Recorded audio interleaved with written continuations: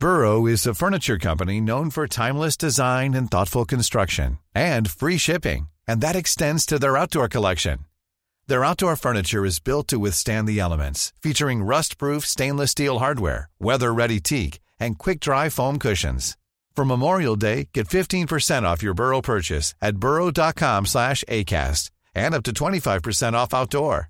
That's up to 25% off outdoor furniture at burrow.com/ACAST. Many of us have those stubborn pounds that seem impossible to lose, no matter how good we eat or how hard we work out. My solution is PlushCare. PlushCare is a leading telehealth provider with doctors who are there for you day and night to partner with you in your weight loss journey. They can prescribe FDA-approved weight loss medications like Wegovy and Zepbound for those who qualify. Plus, they accept most insurance plans. To get started, visit plushcare.com/weightloss. That's plushcare.com/weightloss.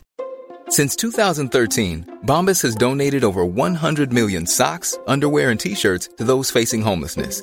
If we counted those on air, this ad would last over 1,157 days. But if we counted the time it takes to make a donation possible, it would take just a few clicks. Because every time you make a purchase, Bombas donates an item to someone who needs it. Go to bombas.com/ACAST and use code ACAST for 20% off your first purchase. That's bombas.com/ACAST, code ACAST. I mean, short-term, probably positive, long-term, negative. I think they will get a little ratings boost, and obviously there's a lot of attention, but a lot of things that are really important are being forgotten about. The MJF return has been completely buried. And they need to get it. They need to get stuff sorted out, and they might need to, Tony Khan's going to have to make some big decisions, because if Punk doesn't, if these people can't put their ego aside, then someone's going to have to be removed from the equation, right? Yep. I was just going to say, at some point, if this doesn't figure itself, you have to fire someone just to send a statement. Right, absolutely. And to me, if it's a choice between Punk and the Young Bucks and Hangman Page, I'm sorry, but I'm going with the Bucks and Hangman. Yeah, I'd be, and I'm not even a huge Young Bucks fan, to be totally honest with people, but I much prefer what they can do for AEW and Hangman Page than Punk ever will, because Punk is not a long-term solution in AEW. Punk is a short-term, bring in some revenue, get some buzz from his return, but he's never going to be, a company guy. Welcome to episode 20 of the Sportster Show. My name is Jim Parsons. I'm here with thesportster.com. This show is all about the busy Labor Day weekend that was professional wrestling, from WWE's Clash at the Castle in the UK to NXT Worlds Collide to All Out from AEW. Lots of wrestling action to digest this weekend, but the big news coming from AEW and the post-media scrum avail and CM Punk's comments about Colt Cabana, Hangman Page, EVPs, the reported physical altercation that took place backstage from CM Punk. We're gonna be talking about all of that on today's show. So Norman's going to join us here in a second. We're going to be going through the pay-per-views, talking about the media scrum, what this means for AEW, how positive the show was for WWE, all that other fun stuff. This is episode 20 of the Sportster Show, brought to you by thesportster.com.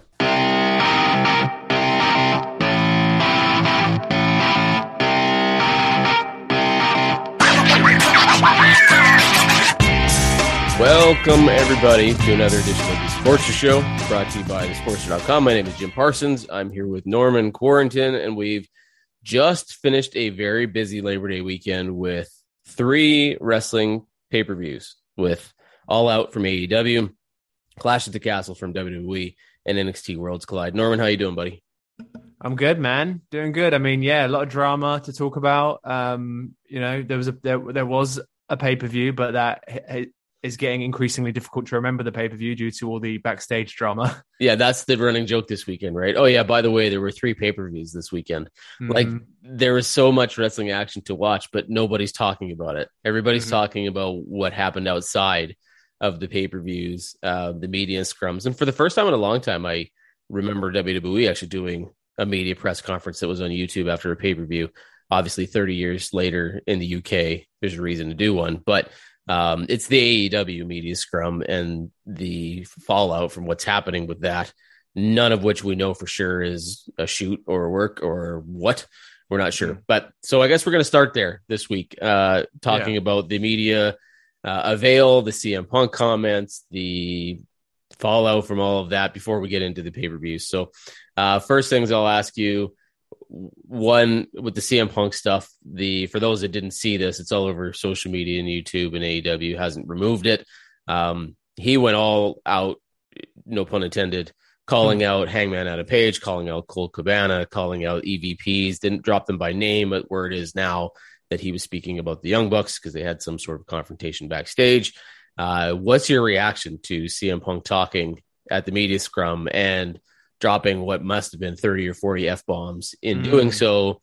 And we're all wondering, is this real? Is this a shoot? Is this part of an angle that's coming up? What's going on here? What's your thought? Yeah, so I think it's a shoot. I'm sure that at some point, I mean, we know the Colt Cabana thing. We know Punk's history of Colt Cabana, and we know that that's a shoot. I think Punk was very upset, very angry. He had just come, like when this was happening, he had just finished a match. So he was, he had that sort of exhausted athlete brain going. The guy he is a kind of a crotchety dude. And we've mentioned on this podcast before that, he doesn't drink, but maybe he should try it sometime. What was he drinking, by the way? Those were, I believe, seltzer water. I believe it was some sort of seltzer water that he was absolutely just pounding down. And I'm sorry, right? No offense to any recovering addicts out there. Punk is not a recovering addict, right? He's someone that just has never consumed, has just chosen not to consume alcohol.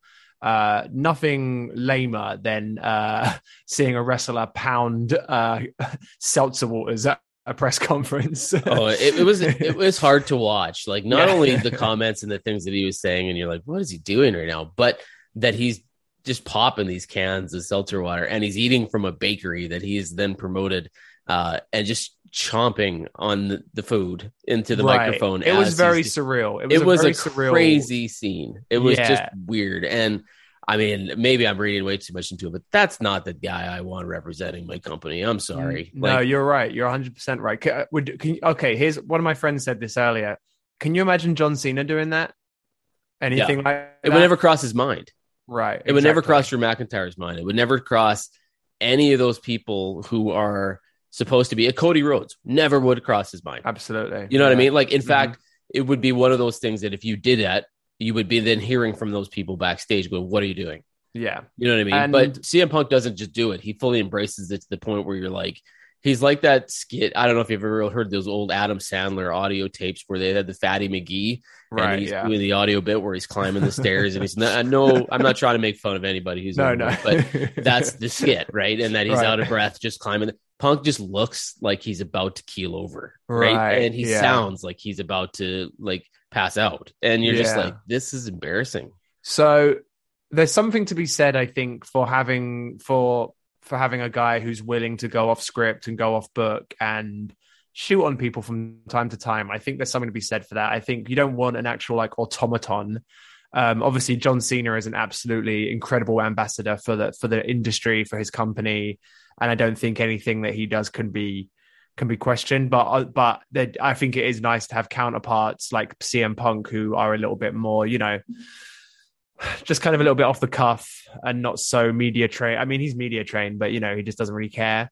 But last night at that media scrum, that was too far in the opposite direction. And I get that he was angry, he was worked up, he was hot, and there's a lot of like real life issues coming up that he's not happy about.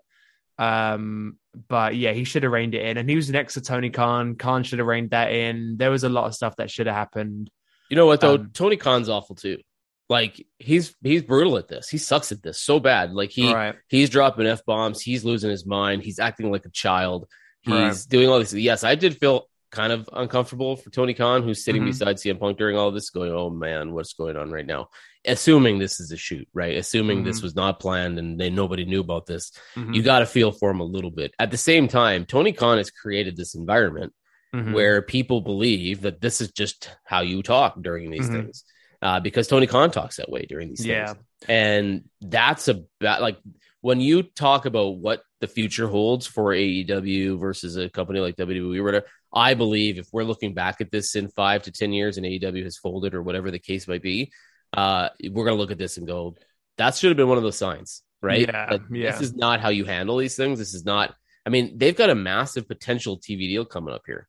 Yeah. This is not what you do when you're trying to get those huge networks and those big sponsors to back you. Yeah, and we've known for a long time. So to be clear to listeners here, like Jim and I are both like we both really. I would say I'm probably a little bit more positive on AEW than Jim is. I love AEW and I like have enjoyed the product immensely over the last couple of years. So I've found almost every show they've done superior to most WWE shows, with a couple of exceptions, I think.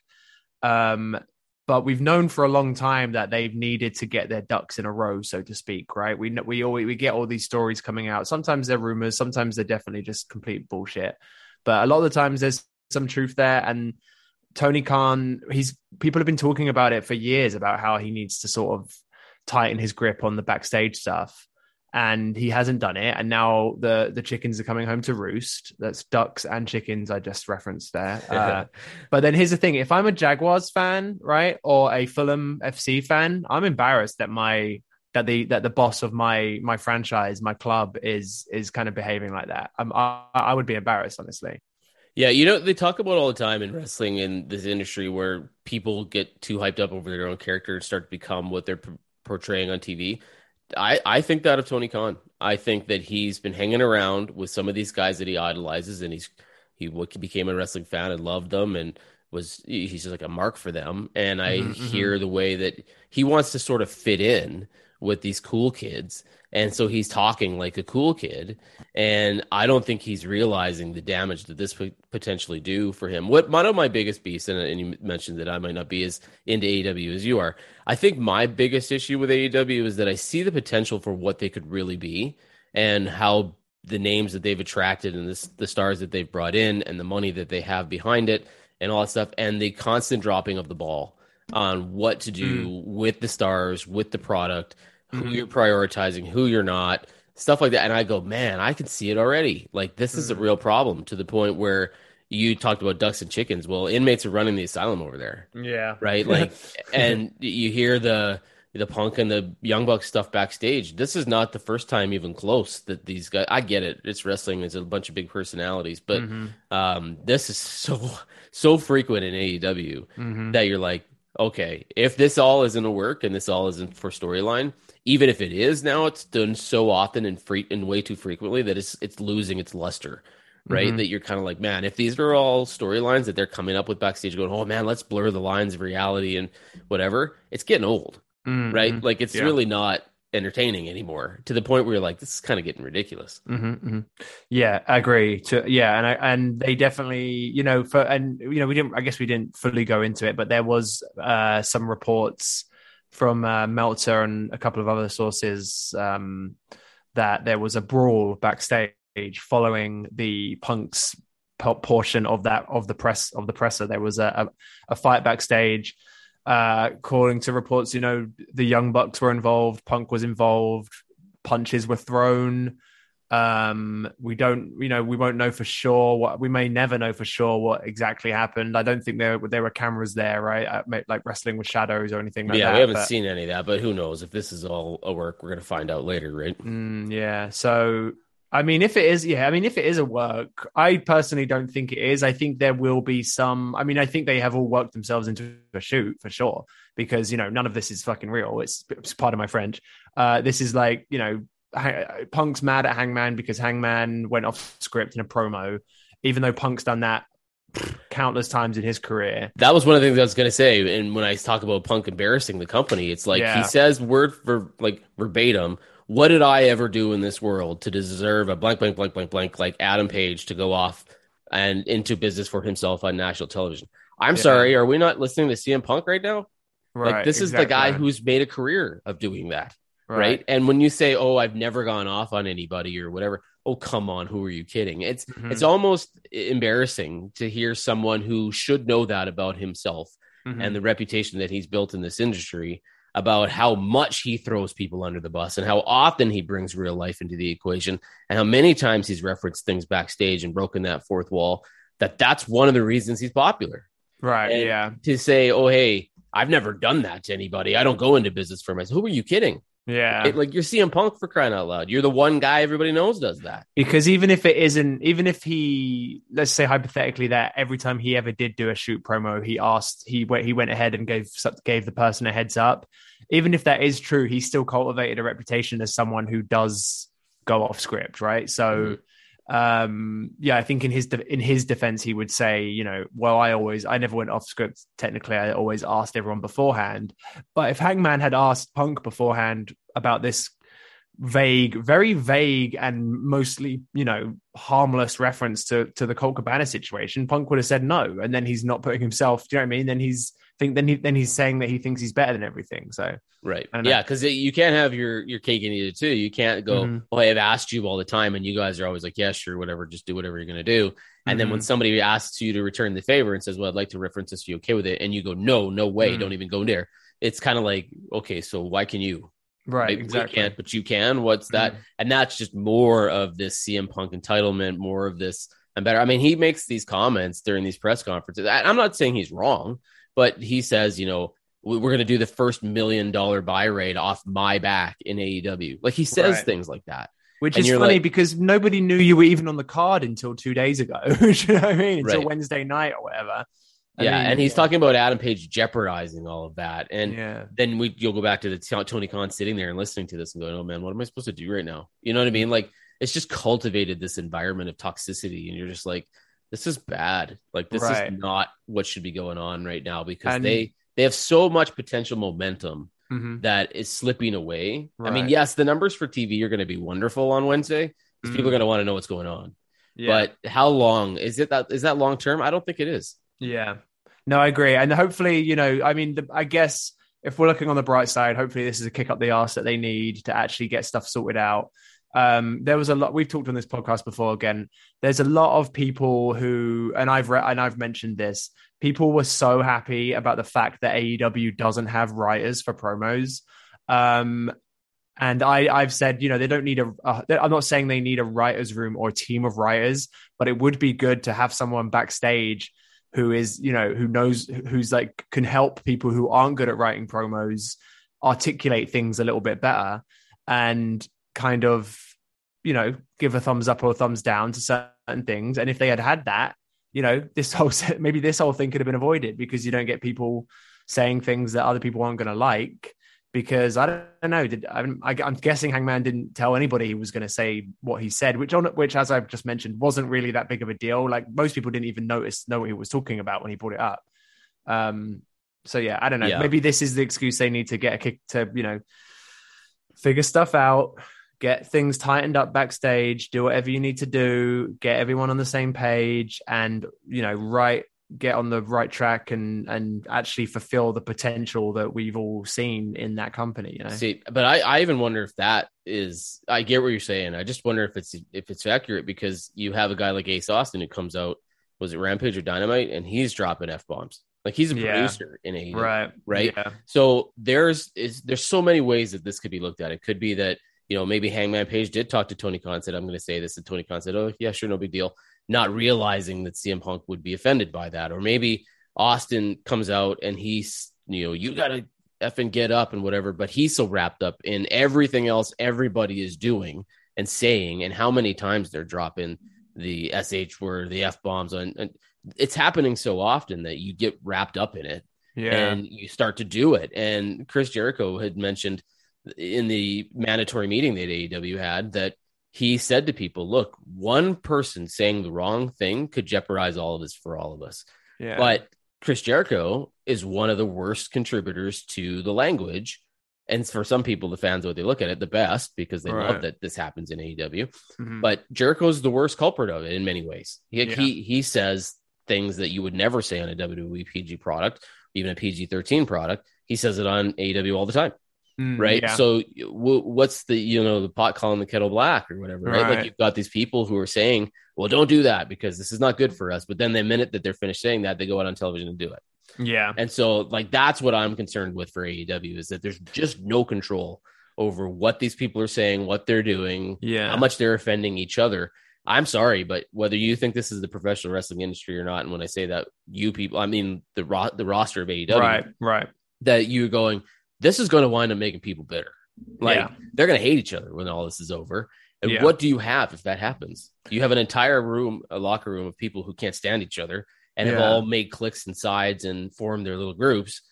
This is not good for the products. Like, yeah, for sure. They need to rein it in. Worry. Yeah, they need to rein it in a little bit. Hopefully, cooler heads will prevail. Oh, and for the listener, before you tweet at us, Jim meant Ace Steel, not Ace Austin. Oh, I'm sorry. Yes. No, yeah. There's too many aces in professional wrestling. It's very easy to get confused. Yes, I did. Thank you for that. Yeah. So yeah, I mean, yeah, they just need to kind of hopefully, yeah, cooler heads will prevail and they'll come out the other side. But they need there's a lot of work to do. There's a lot of stuff to do now. You've got your EVPs, right? Feuding with the champ of your company.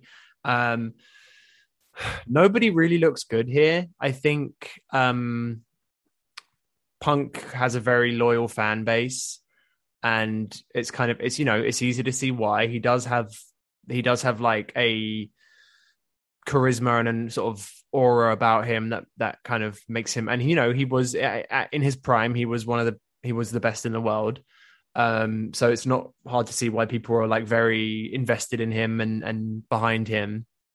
But Hangman Page I've never heard anyone say a bad word about Hangman Page. I mean, so it's going to be difficult to sort of win the hearts and minds of wrestling Twitter when your opponent is someone like Hangman.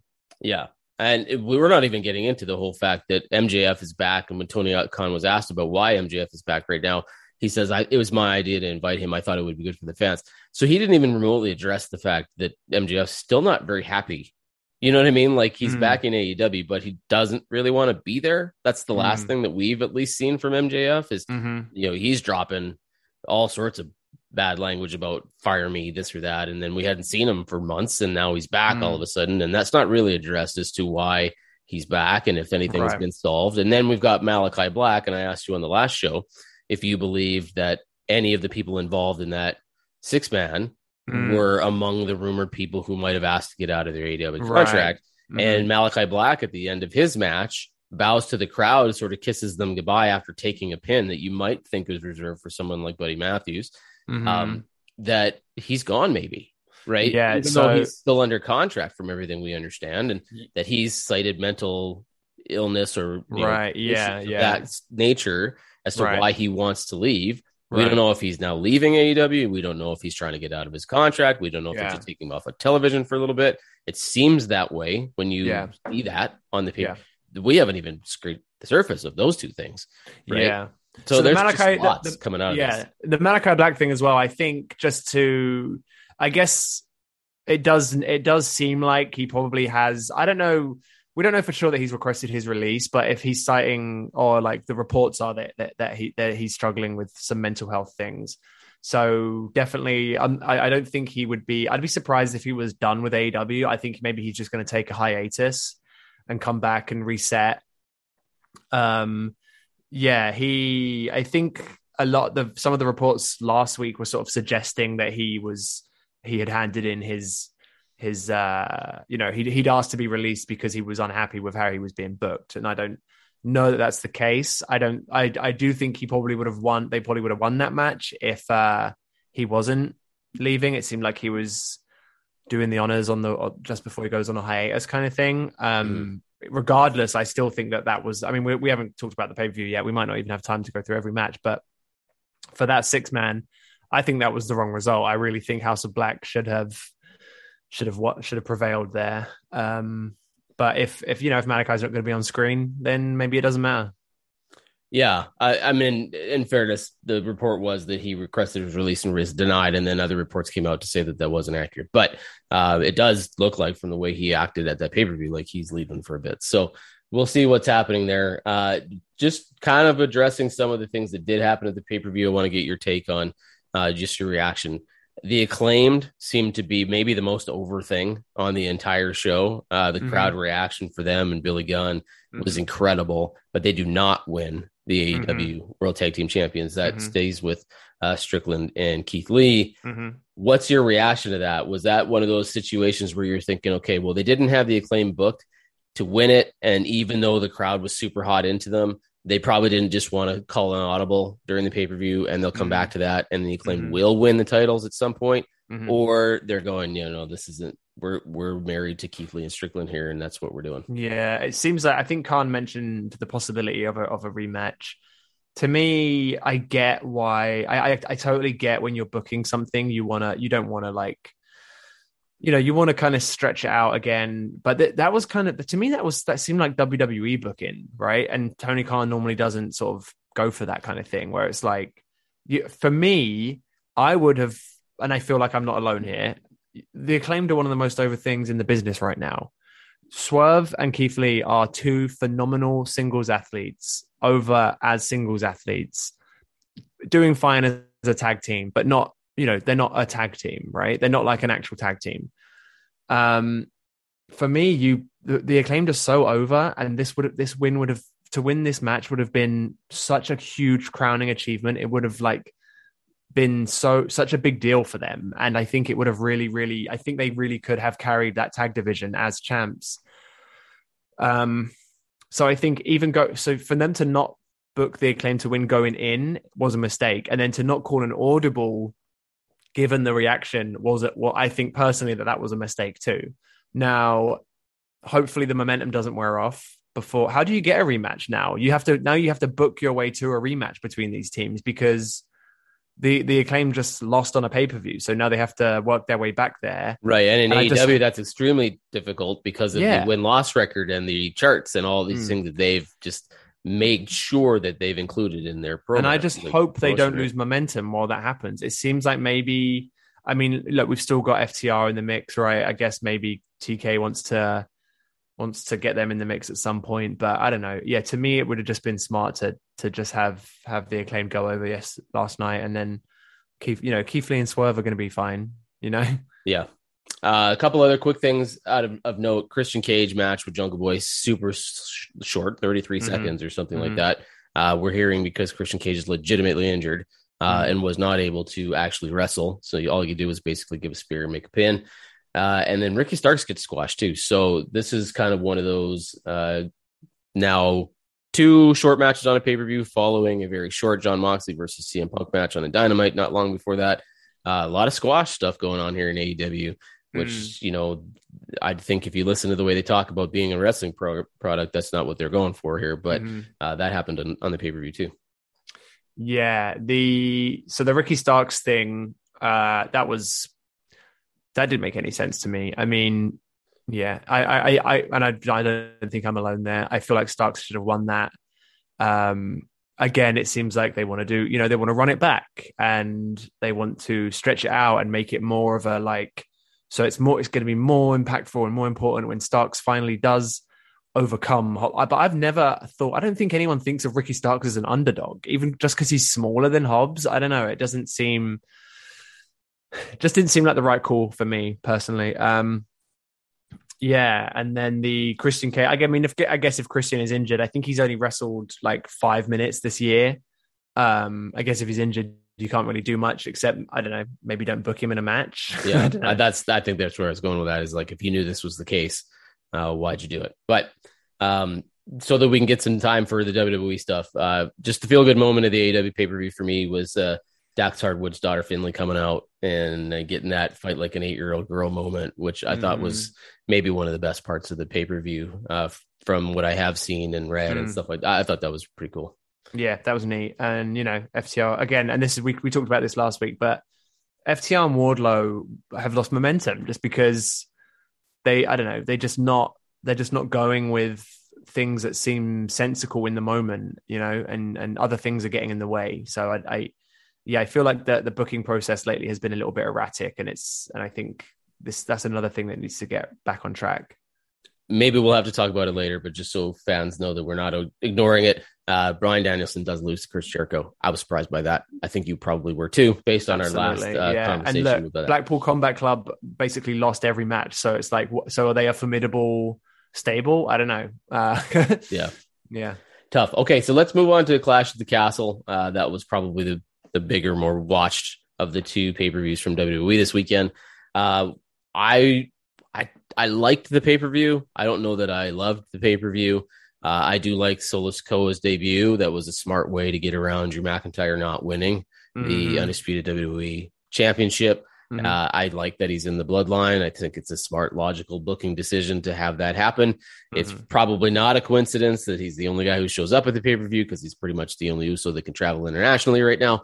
Mm-hmm. But I thought that was a pretty cool finish to the show. Did you like it? Yeah or nay? Yeah, I think I did get super worked during that match. Like they actually made me think that McIntyre was going to win. I wanted him to win at a certain point, but I'm not mad that he didn't. And I think it makes sense in the long run.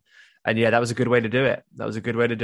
He doesn't. McIntyre, Drew doesn't look weak, really. The opposite. No, and it doesn't make Drew McIntyre look bad at all. In fact, it makes Solo Sikoa look pretty important, right? Right, like and you've got that kind of build up, and he's the big major reason that Drew McIntyre did not win the title. Yeah, that's a pretty good intro for a guy. Yeah, and if you've seen any of his matches in NXT 2.0, he's basically main roster ready.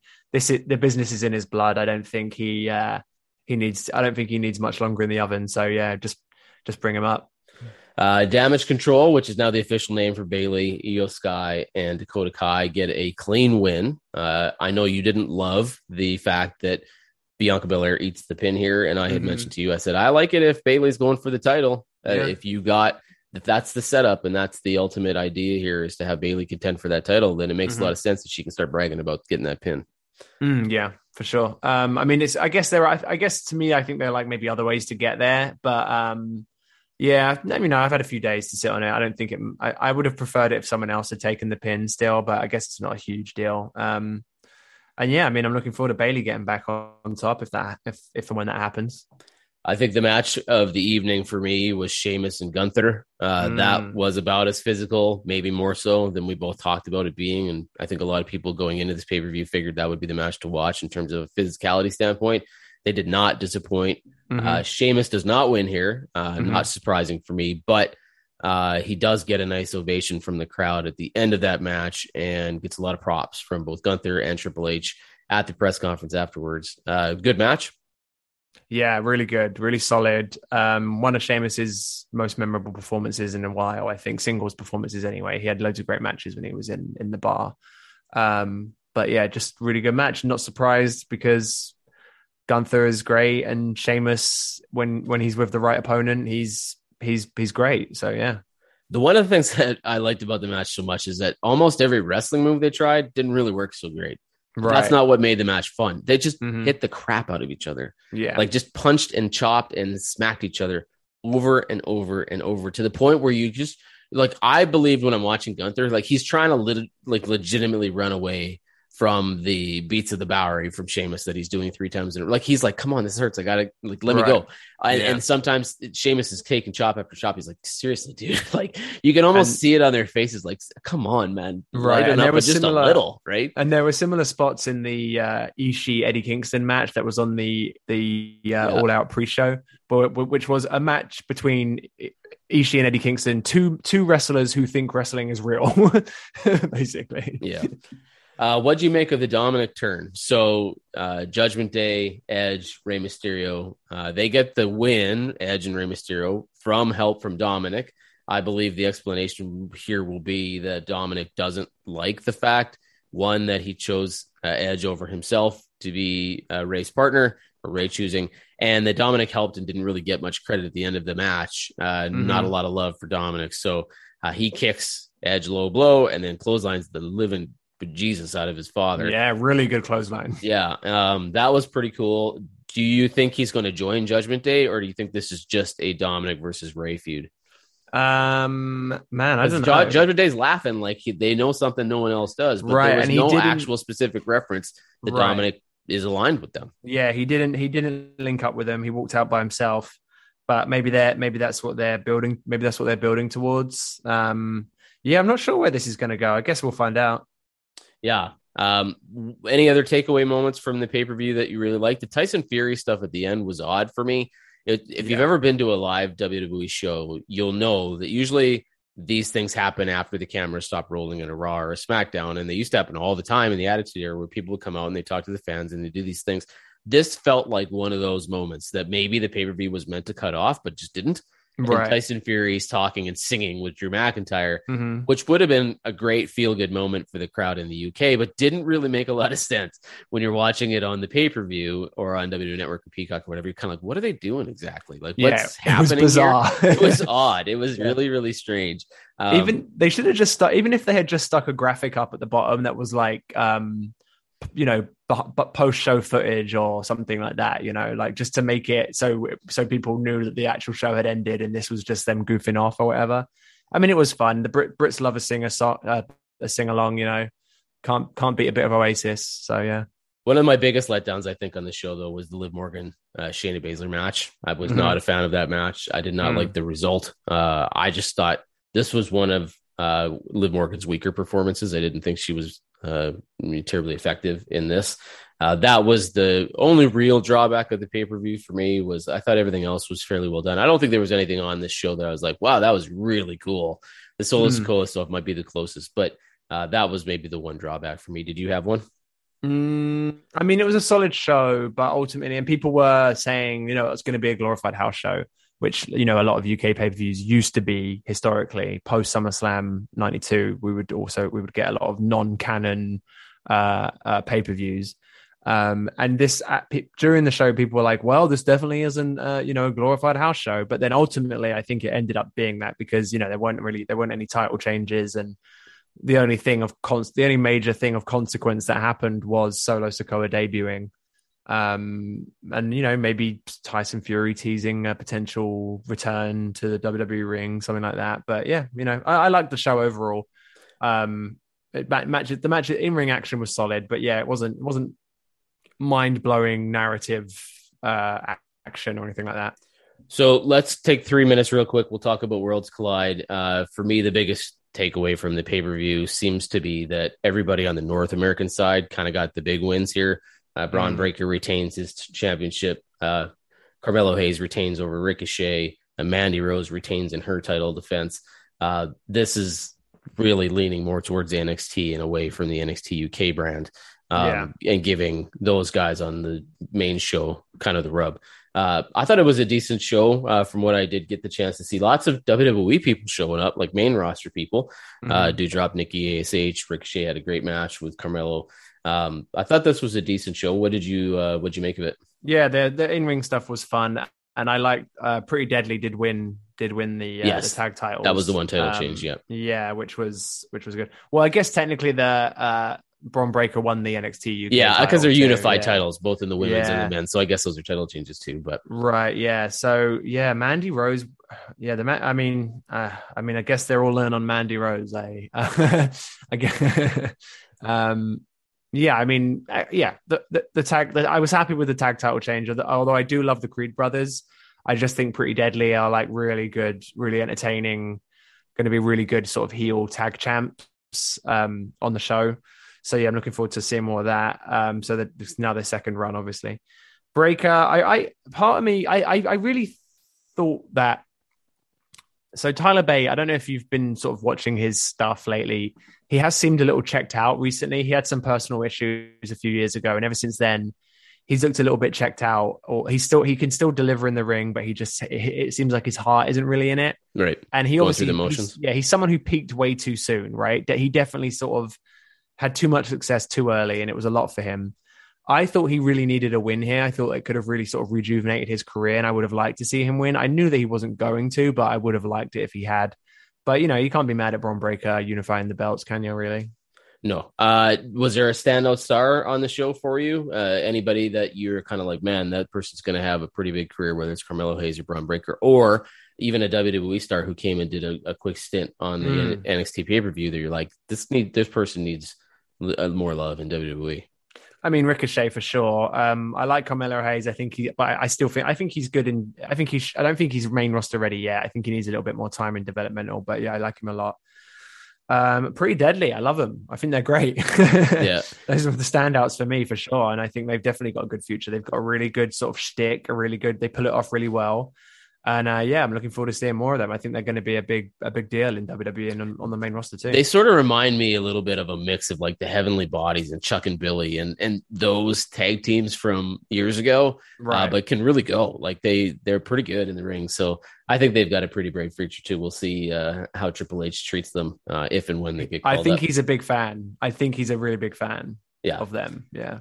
Well, cool. That was our best attempt to sort of run down and rein in everything that happened this weekend between Clash at the Castle, Worlds Collide, All Out. I think the biggest fallout's going to come from all of this All Out stuff and the conversations as to what's going on here with Punk and how this is all affect. Final comment from you in that respect. Do you believe that what we've seen here from the press conference, the media avail, that this is going to be a positive for AEW or a negative for AEW, like that it helps their ratings and really piques interest in what's going on, or that it doesn't go well for them? I mean, short-term, probably positive, long-term, negative. I think they will get a little ratings boost, and obviously there's a lot of attention, but a lot of things that are really important are being forgotten about. The MJF return has been completely buried. And they need to get it. They need to get stuff sorted out, and they might need to, Tony Khan's going to have to make some big decisions, because if Punk doesn't, if these people can't put their ego aside, then someone's going to have to be removed from the equation, right? Yep. I was just going to say, at some point, if this doesn't figure itself, you have to fire someone just to send a statement. Right. Absolutely. And to me, if it's a choice between Punk and the Young Bucks and Hangman Page, I'm sorry, but I'm going with the Bucks and Hangman. Yeah, I'd be, and I'm not even a huge Young Bucks fan, to be totally honest with people, but I much prefer what they can do for AEW and Hangman Page than Punk ever will, because Punk is not a long-term solution in AEW. Punk is a short-term, bring in some revenue, get some buzz from his return, but he's never going to be, a company guy. He's just not going to be that dude for you. So for sure. You got to let that go if he can't let it go himself. So we'll see how this all goes and how it unfolds. But Norman, thank you very much. I appreciate you coming on, doing a review of the pay-per-views, helping everybody. For everyone else listening, thank you for listening to the Sports Show. Download, subscribe on your favorite podcast platform. Leave us a rating on Apple Podcasts, and we will talk to you on the next show. Thanks, everybody. Mom deserves the best, and there's no better place to shop for Mother's Day than Whole Foods Market. They're your destination for unbeatable savings, from premium gifts to show-stopping flowers and irresistible desserts. Start by saving 33% with Prime on all body care and candles. Then get a 15-stem bunch of tulips for just $9.99 each with Prime. Round out Mom's menu with festive rosé, irresistible berry chantilly cake, and more special treats. Come celebrate Mother's Day at Whole Foods Market. When you make decisions for your company, you look for the no-brainers. If you have a lot of mailing to do, Stamps.com is the ultimate no-brainer. Use the Stamps.com mobile app to mail everything you need to keep your business running with up to 89% off USPS and UPS. Make the same no-brainer decision as over 1 million other businesses with Stamps.com. Use code PROGRAM for a special offer. That's Stamps.com, code PROGRAM.